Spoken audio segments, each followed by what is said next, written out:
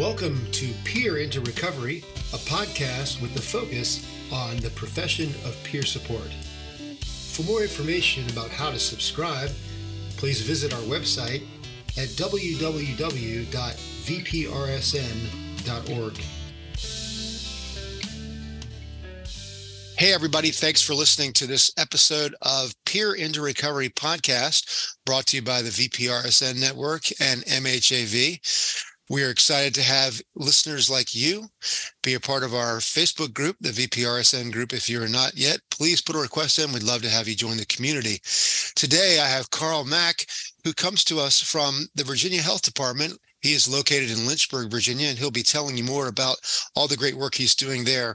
He's been there 3 years, and July 1st will be 4. He is a registered PRS and a forensic PRS, the registered PRS in 2019, and then achieving the forensic peer recovery specialist designation in 2021.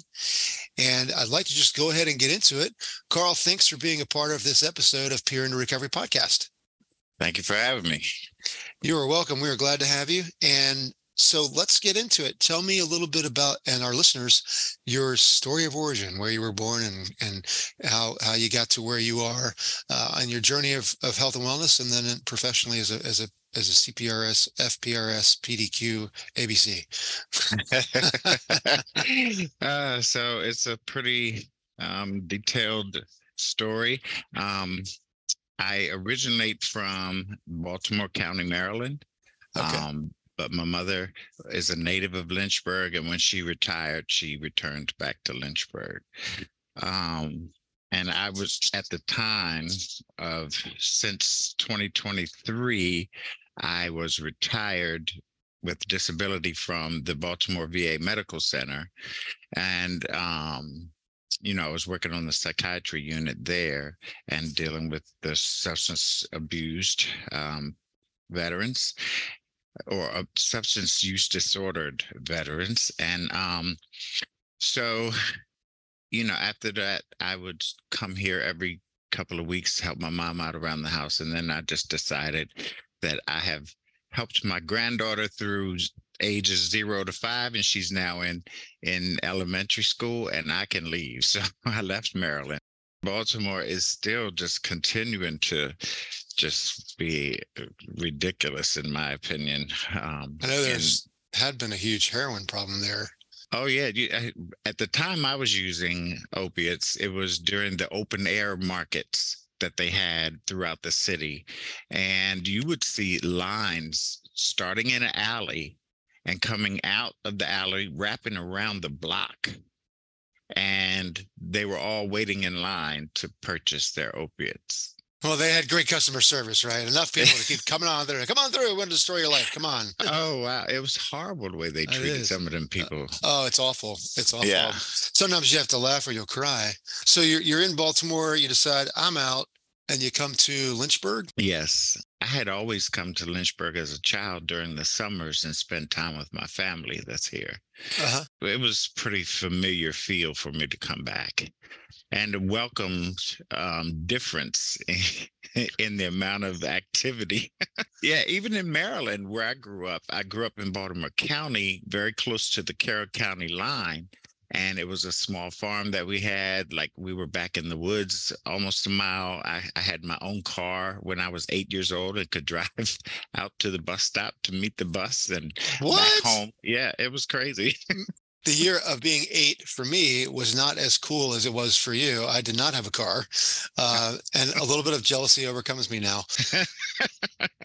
Believe me, they were old, beat up cars that Dad would let me have. Like, one of them was a Studebaker. Wow. Yes. and one of them was a Ford Torino that he cut the back half of it off so that he could haul wood out of the woods where we would cut the trees down and chop them up, because we had a wood stove to heat the house. So you mentioned the Torino. My first car was a 1979 Ford Grand Torino station wagon. Oh, wow. Fire engine red. It was a girlfriend repellent. I can imagine. I'd drive down the street like with my head like as far down as I could, like by the steering wheel, just enough to see so I didn't wreck. Because I drive by like the high school because I went to an all guys school and the girls' school was right down the street. You drive by and nobody's looking at my car. When you get time from being a teenager, I'd rock that thing like it was nothing. Now I'd be like, "Yeah, what's up? Look at my car. I like this. This is styling, baby. You need this." Oh, how we grow. You're living on the farm. You got some cars at 8 years old. Where does it go from there? I stayed there with, of course, my parents, and that being my family's land that was granted to them back in 1844, prior to the Civil War, deciding what happens in slavery and everything. We moved further up into Baltimore County, closer towards the Pennsylvania line. I went to high school there, and I had to deal with some of the intolerance because, mind you, I was born in 1966, 2 years before the assassination of Dr. Martin Luther King. In addition to that, going to high school and my elementary school, I was like one of 4 to 5 Black students, and we had one Black teacher. So when my parents split, we moved, and I had to deal with the intolerance and being chased around with chains and called the N-word. And our life as human beings is mental health. And there's a stigma around mental health. And what's interesting is like everybody has mental health. The question is what kind and how much? Where are we on the mental health spectrum? Are we in a healthy place, or are we kind of moving in the middle, like got some stuff, but I'm okay? Or are we on the other end where like, I need some help? So as a young Black man, you're experiencing beyond stupidity and intolerance of these folks, and you're in high school. What's that like for you from a mental health standpoint? If you think back to that, the population difference, in Woodlawn was predominantly Black. Having grew up in an area in Baltimore County where my neighbors were a white family that owned horses that, they would be horses that would run at the Pimlico race station, and they would stable those horses. And that was my best friend. And I would go over there and swim in their pool and ride the horses and all that sort of stuff, to going to being mistreated by white people, and then coming to Woodlawn, where I was misunderstood there too, because I'm a Black person and didn't walk like them or talk like them or act like them. That's a story for a lot of people, whether it's race, gender, socioeconomic, whatever it is that idea of not fitting in. And it's a hard thing to do when you don't fit in from some preconceived setup, categorization. It can take a toll on mental health. It can. It really can. Yeah. I have to engage my coping skills to this day, when I start the negative self-talk. So let me ask you, you move to closer to the Pennsylvania line, you go through these things, and then when you graduate high school, where do you go from there? So when I graduate high school, it happens to be at another Baltimore County school called Randallstown High. And I've started formulating some friendships because during the 7th grade was when I met my future wife. And come to find out later on during the 12th grade, when she went to Randallstown, I first went to Woodlawn, then my mother had gotten remarried, and I wound up going to a Baltimore City school where, again, it was even worse. This school at that time had a metal detector as you walk in the school. And what year is this? So this is 84, maybe 83, okay. 84. Yeah. And, it was a notoriously tough school. And so because my school history or learning was that you participate in class and you do your homework. But that was not well received by the other students. And There you go, trying to be somebody, Carl. Come on. I know. I'd actually like to learn. No, that's not okay. We don't do that here.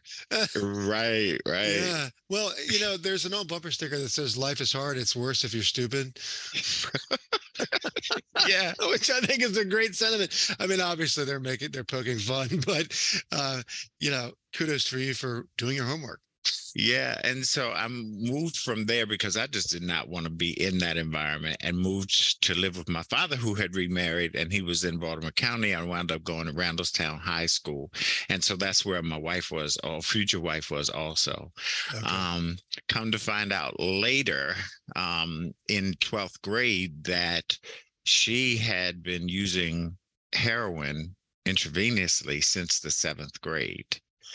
Wow. And that was my first knowledge of anything to do with heroin. Right. And I had signed up to go in the military in the 11th grade. So we had our plans. She also became pregnant in the 12th grade, but had a miscarriage. Okay. And so, we were planning to just leave Maryland and start a new life, me being in the military. And my lack of experience with heroin was not helpful for the situation at all. She continued to have the cravings. From what I know now, this is what was happening with her. She would deal with it. I watched her go through withdrawals and everything before we even left Maryland, because she was making a commitment to get into recovery and live a sober, safe lifestyle. However, that changed when we were in El Paso, Texas, at Fort Bliss. And so you joined the military? Yes. What branch were you in? U.S. Army. U.S. Army. Thank you for your service. Thank you. Yeah, we appreciate that. What did you do in the Army? And so my MOS was Operations Intelligence Assistant. It started back in the high school, using your intelligence. It was even the name of your job. Right. Rock on, Carl. And I often say that, I think my steps were kind of ordered, because one of my first positions or duty assignments was to instruct newcomers to the post or base, as some people would know it. It was to give them a class on the DUI policy within our battalion.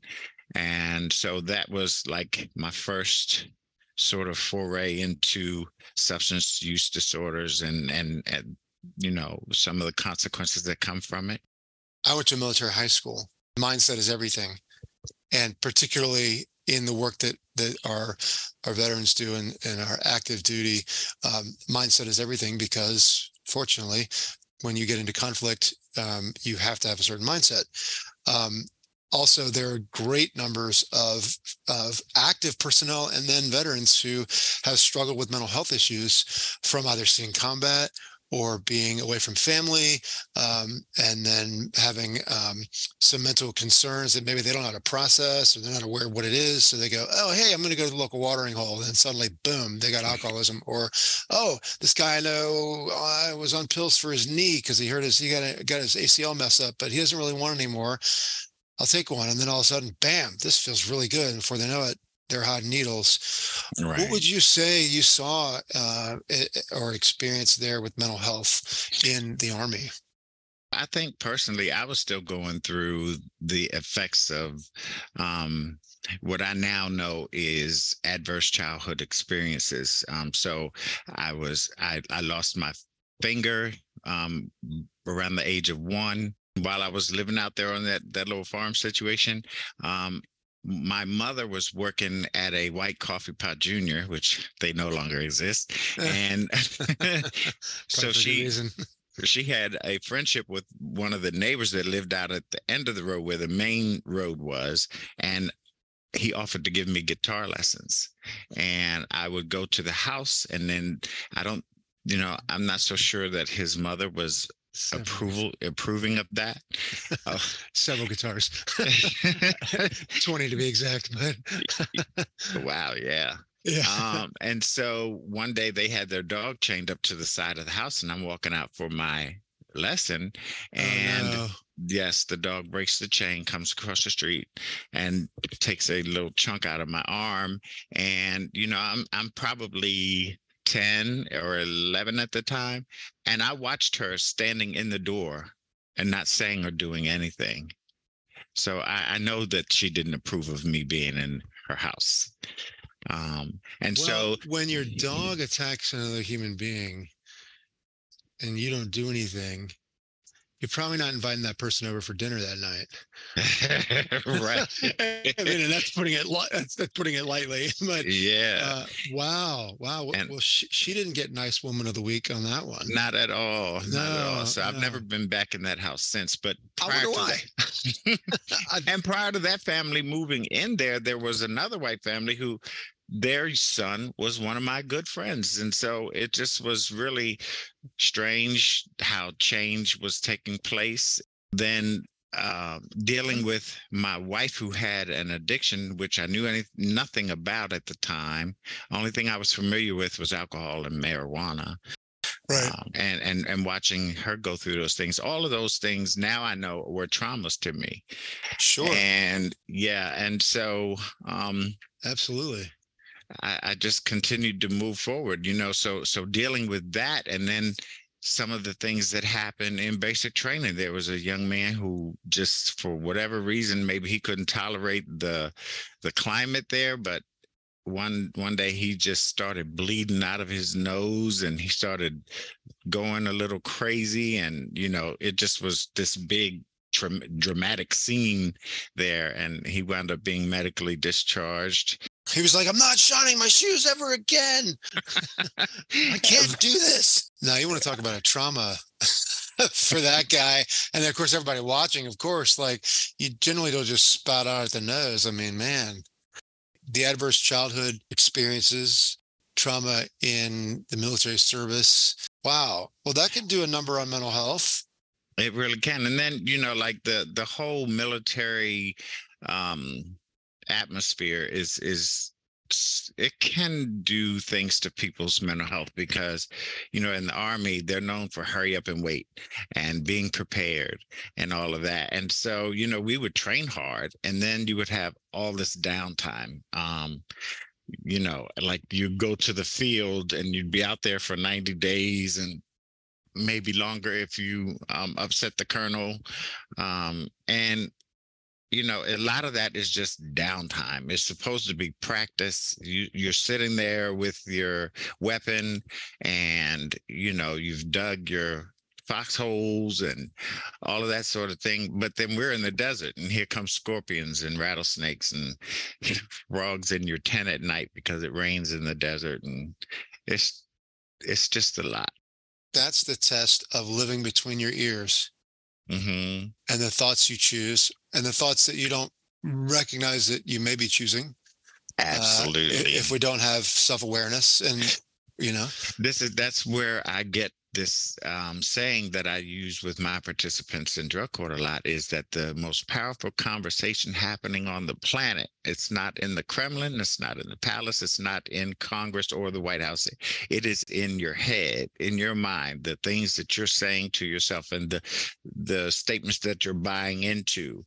And so learning through my number of years with the crisis stabilization unit, and prior to that I worked at Shep Pratt. I worked on their co-occurring unit, and then the VA hospital for 10 years and the psych unit time that I had there. So I learned that cognitive behavioral therapies were effective. And so I, as a peer, don't get to teach necessarily all of that, but I do get to support them and ask, so how are you engaging it? It's important to understand how our thoughts, they're random. We have no control over them. It's more about how we engage or respond to them. And sometimes people have not had these pro-social lives with structural supports that teach them um, healthy ways to cope with things, and they respond in similar to ways to their environmental stressors and how all of that affects their thinking. Um, I've had probably a doctorate level education through lived experience with all of that. Sure. Um, I just don't have the degree. Lived experience is the work of a peer recovery specialist, a registered PRS and an FPRS, that you have those designations. And being able to bring that PhD of experience is huge, because we know that there are folks who can read a book about it, and that has value. That has value because there are facts that exist outside of experience.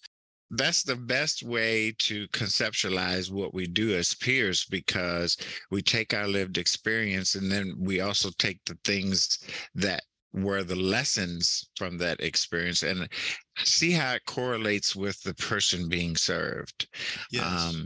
And help them to, through motivational interviewing, help them to see what the discrepancy is between what they say they want and what they're actually doing, and how both of them affect their outcomes.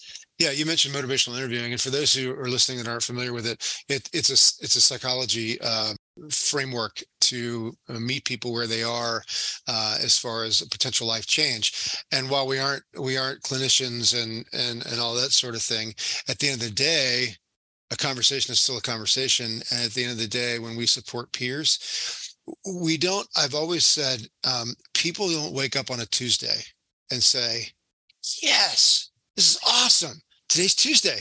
I'm going to destroy my life. Oh, I'm so excited. And I'm going to do it by noon.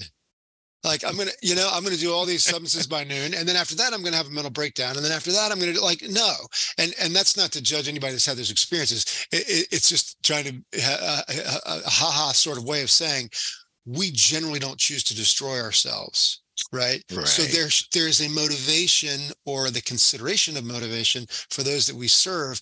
Something's not where I want it to be in my life. I want it to change to a place where I feel more comfortable, whatever that is. Mm-hmm. And so the work of a peer, while not distinctly motivational interviewing, the concept and the heart of that is what we do when you have conversations. So when you have conversations about mental health and the health work that you do, tell us a little bit about that in the Lynchburg office at the Virginia Health Department. Your designation as a health counselor too, and peer recovery specialist. So my approach is to get to know the person. Like many times when they first come into drug court and I'm sitting over with the treatment team in the court, and I look at this participant that's being inducted into the program, and I hear some of their story and where they are in life, and I think to myself, Lord, how am I going to connect with this person? And sometimes some of my negative self-talk comes into play, and I have to overcome all those things and just do the work. And then it kind of unfolds through the use of motivational interviewing. And it's interesting that you said we're not clinicians, we're not therapists, but what the work that we do is an extension of the clinical work and the therapy that they receive. And so it's helpful if you are able to connect with the other treatment providers and understand where that peer is. Sure. And to go back to the military example, you have somebody who's doing communications. You have somebody that's doing, triage for medical stuff. You've got someone who's doing munitions. You've got, leaders who are leading groups of soldiers here and there, whatever. And that's the strength of a team.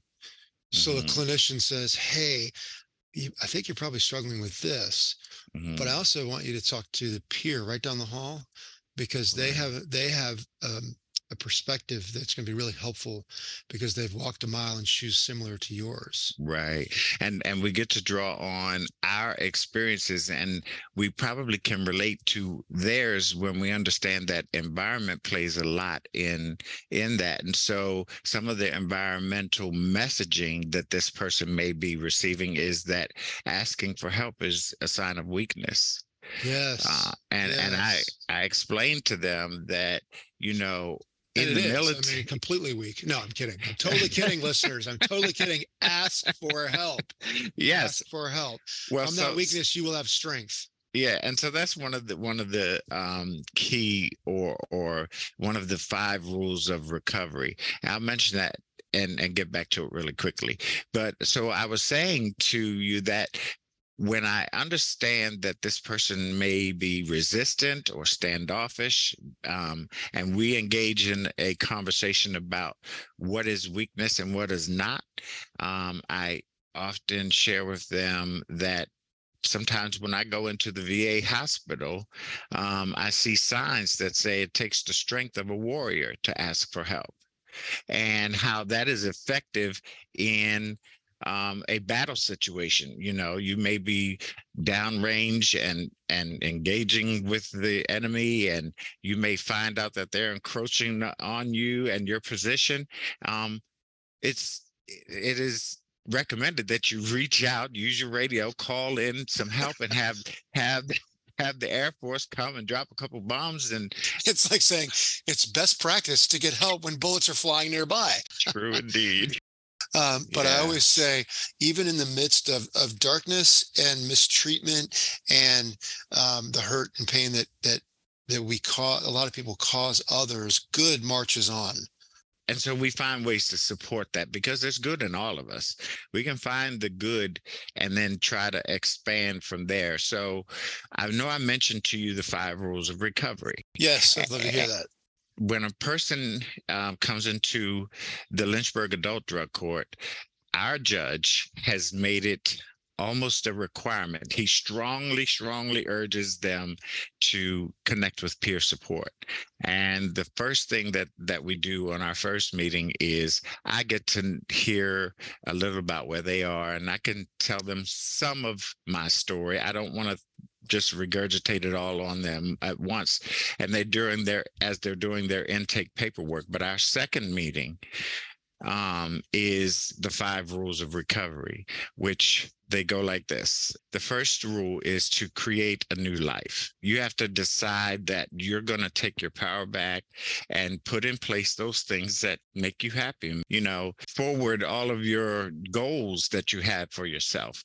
And then the second rule is to be completely honest. And even the judge asks the participants when they're inducted, he says, I ask for two things. I ask that you be honest and that you try hard. And so these five rules of recovery, I felt like they're right in line with that. So first is to create your new life. Second is to be completely honest. Number three is to ask for help. There it is again. There it is again, right? And then this one is huge. Number four is practice self-care.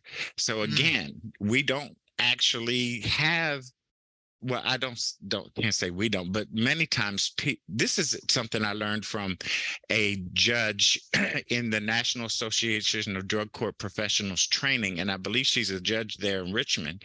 She said, and I still repeat this many times, she says, many times we need to be habilitated and not rehabilitated.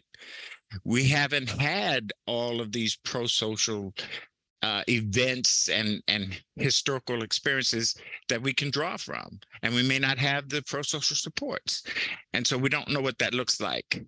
Yes. We see it happening with others, but this is my life story. This is how I survive, and that's usually what they wind up doing, is surviving from week to week, day to day, hour by hour, minute by minute, and that's what forces some bad choices. Adversity introduces us to ourselves.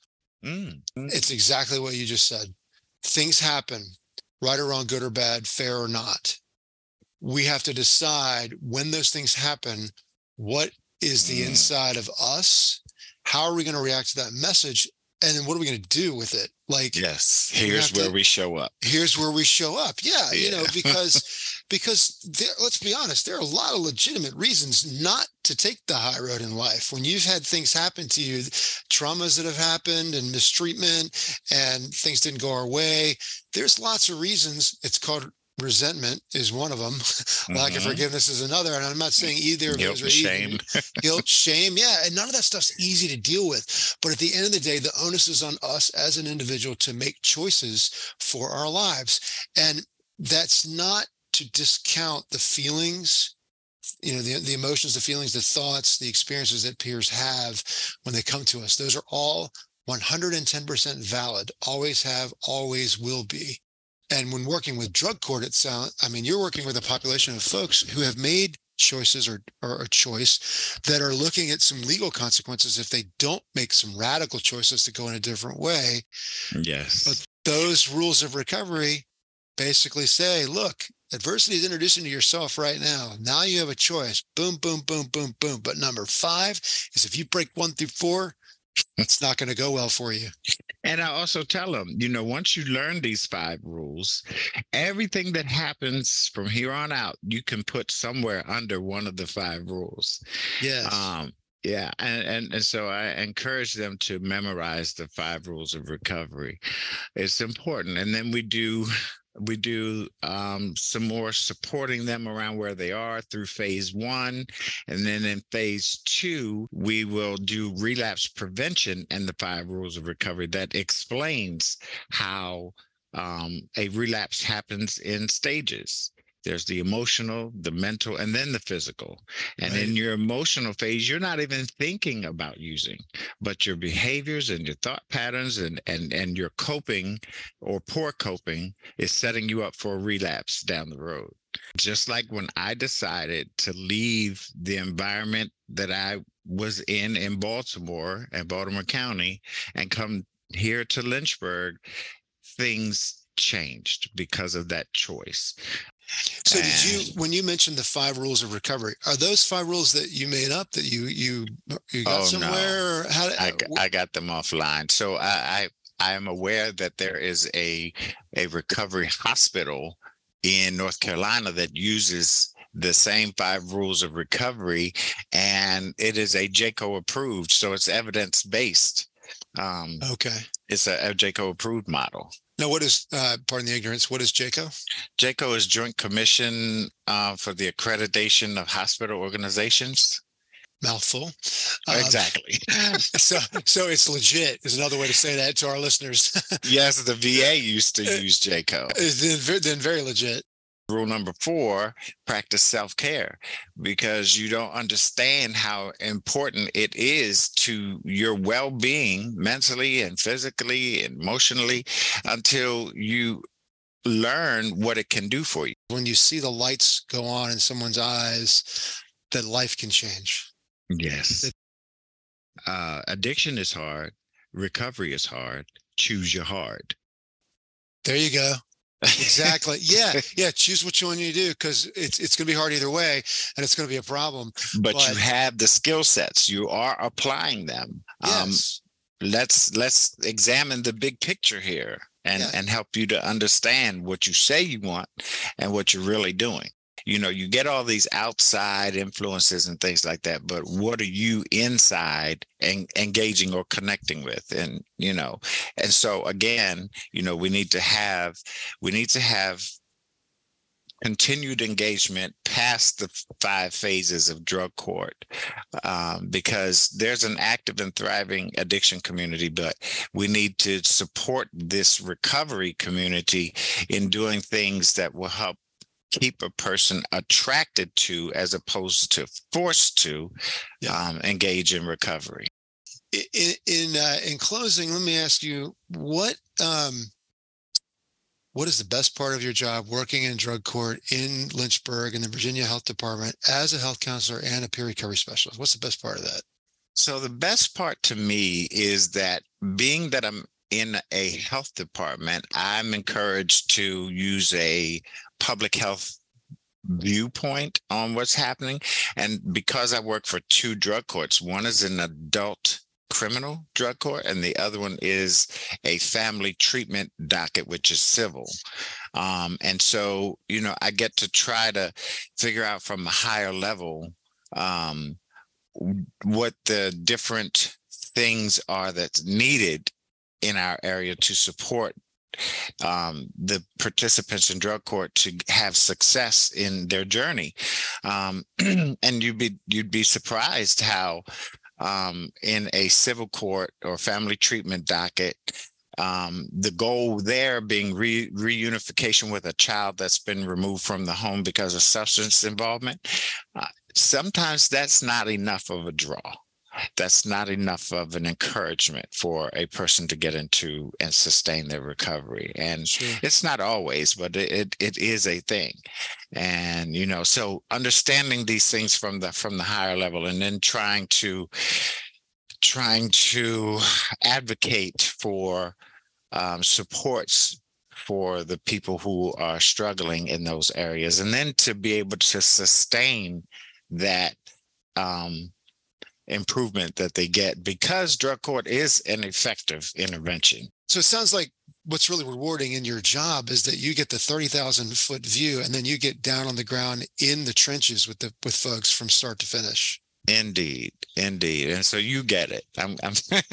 You get the picture I'm trying to describe for you. Yeah. And the work it doesn't even really seem like work because of the passion that I have for the work.